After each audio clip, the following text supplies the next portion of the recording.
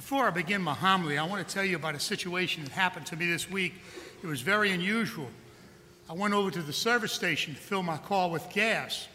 And you know how the pumps are lined up, 1, 2, 3, 4, 5, 6, and so forth, like that. And I was on pump 5, and I was filling my car with gas. And the lady across from me on pump 3 pulled up, opened her gas tank, and put $10 of gas in. I looked at her and said, "Where do you plan on going with $10 of gas?" She said, "To pump 4. Wanted to get you in a mood because the homily might be a little long, you see. So, first of all, we've started out on Ash Wednesday. And on Ash Wednesday, we began the season of Lent. And remember what took place on Ash Wednesday. First, you were taught and told about the temporariness of this life. Remember that you are dust, and to dust you shall return.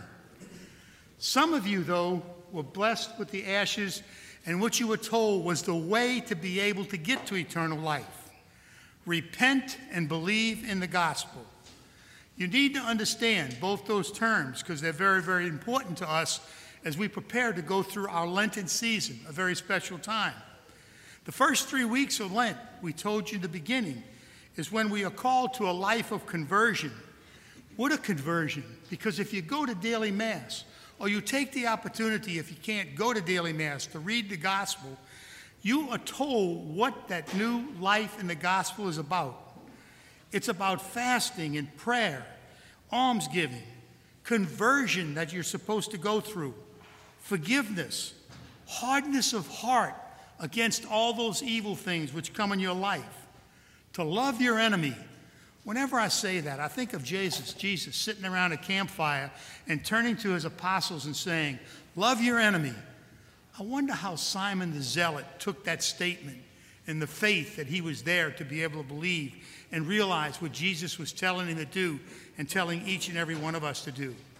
And he told us about justice and to love the rituals of the church and to be called to holiness. 12 days of Lent has passed. And I want to know how many of us, in listening to the call that Jesus gave us through the Synoptic Gospels, what have we been doing in regards to the concept of fasting, prayer, almsgiving? Have we gone to fasting to overcome the flesh? Have we gone to prayer to be able to get rid of that pride that's within our life and be able to pray to God? Have we used service and sacrifice and almsgiving to be able to eliminate the lust of our eyes? In today's gospel, Jesus continues to be able to talk about this transformation we need to be able to have within our lives. It's called the Transfiguration. It appears in the second week of Lent by tradition over all the years in the church, because in reality, a long time ago, this is 40 days before Good Friday. And what happens is this tradition was set at that particular time for the Transfiguration Gospel to be read on this particular day. And it's so beautiful because as we begin Lent, the Transfiguration to me is a gospel of hope. It's a gospel whereby we are able to sit back and think, oh, how hopeful all this is. And we need to remember why this gospel is so much a gospel of hope. Because even though we didn't read it today, right before this gospel, Jesus told his disciples that he was going to have his passion, his death, and his resurrection. And could they understand that on their journey? Do we truthfully, in depth, understand that? They needed a lot more formation to be able to go and understand what this passion and death that he was being called to was about. Because they envisioned a glorious leader of all that was going to transpire and take place. So he takes them up the mountain, and that's a very, very significant thing. Because in all the readings of the Old Testament, to go up the mountain was to get closer to God, where you could actually converse. Remember, Moses did it. Abraham did it. And it's important to be able to understand that they needed to go up the mountain, and they felt, to be able to get closer to God and closer to the understanding of all the things that Jesus has been telling us in the gospel. What happens is, as they go up to the gospel, Jesus begins to pray. But apparently the three disciples are tired from the walk. And because they're tired from the walk, they lay down and they go to sleep. Do they understand truthfully what prayer is? And all of a sudden they wake up because of some kind of brightness which has taken place. And when they arise, there they open up their eyes and they see Jesus transfigured with this prayer that he's having. Now I'm going to diverse a second for all of us to take a moment to think a little bit about what prayer is supposed to be. You know, prayer can be private. Prayer can be communal. We need to understand that. And we can take our time with prayer. It can be vocal. It can be silent.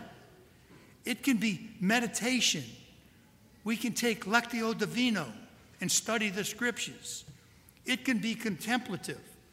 But what happens is, whichever form of prayer we choose, just like Jesus chose the prayer on the mountain, we need to understand that we have to be boldly in our heart and concentrating totally and clean our heart about our journey to salvation and the prayer that we have in our life.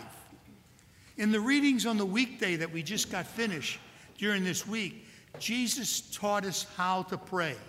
He gave us the Our Father. Jesus tells us when we pray deep within our hearts to knock and the door will be opened.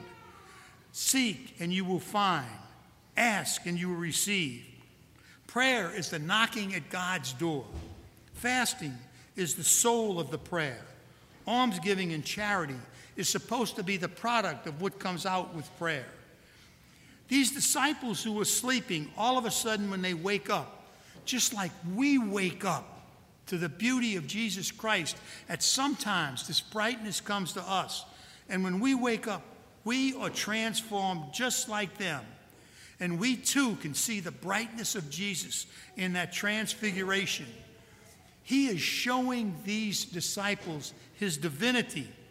And there's three reasons why he shows them this experience. Why he gives them these three reasons, because they need this hope in their life as they're traveling this journey and they're growing within their life. Jesus wants to let them personally know that he reveals himself in his glory to these disciples and to each and every one of us. He reveals his divinity to them. We also need to understand that and get the hope within our lives. He also, in the transfiguration, exposes to them the Trinity. The Father in the voice that comes out. Listen to him. The Spirit in the cloud that comes. And Jesus himself, who's there in the Trinity, that he's there presenting himself in that brightness. And the third reason why Jesus had them go up in that transfiguration was because of the statement that was said, listen to him. And that's the same statement that's told to each and every one of us. Listen to him. Look at his life. He doesn't just speak words. Look at his actions. Look at his life. Look at everything that he does. And we too need to affirm him by our actions. When we pray, it's usually in isolation. When the RCIA students went the other night to Holy Trinity, and they went up to the Archbishop, and the Archbishop invited the catechumens in, they noticed that in their isolation, they were by themselves. And when they turned to the Archbishop, that was the second part that prayer must be. Listening to what the Archbishop said.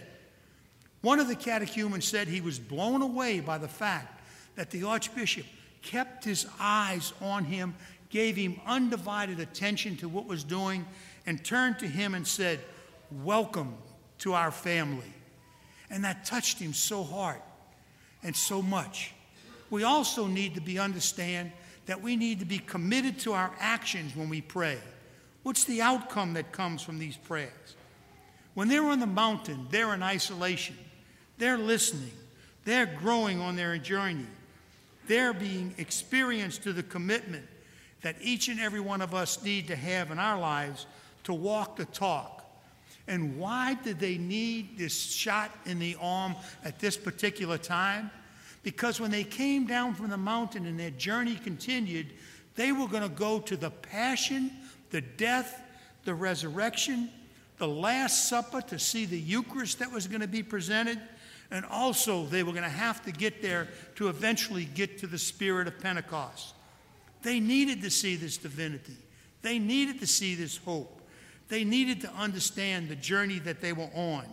And they needed to make sure that they were conscious towards the moments of what they were experiencing and what the Father's love and the Father's mercy was all about. One of the things that I used to do every time I went to an assembly with my students, every time we got together, the first thing I said, and some of you feel free to respond if you want, but the first thing I said at every assembly was, God is good.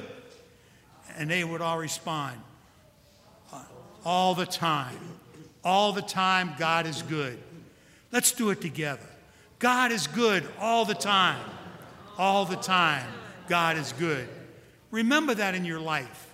That could be the little surge of hope that you have in your life when challenges are there each and every day. Listen to him. Glory in his brilliance. Fulfill the law of his commandments and his beatitudes. Believe in the creed that we're going to be saying in a little while. Also, take the opportunity to learn that Jesus is our Redeemer, giving us that final covenant.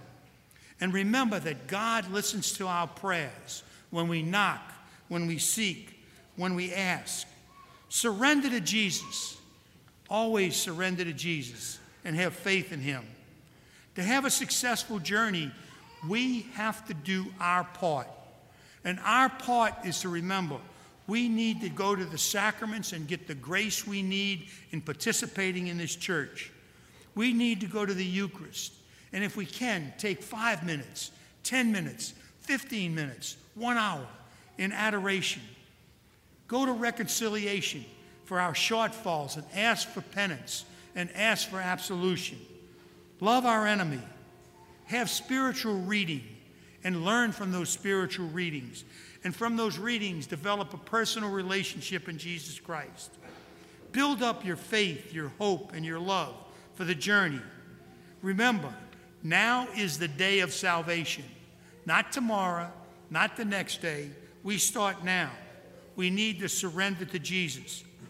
And as you travel your journey, remember, we need to have peace in our lives. And may peace always be with you. And may you have God's grace in all that you do to be able to meet your daily challenges, the challenges that are presented to you each and every day by the culture of death, and all the strength that we need to ward off the devil's temptation. You know, I used to tell some of my students sometime that temptation was good, because when you were tempted and you warded it off, it made you a stronger person. So that when he came back again with temptation, because you knew that you could do it and achieve and overcome temptation, you had the success with that, you continue to have hope in your life. And that's what, to me, what the Transfiguration is all about.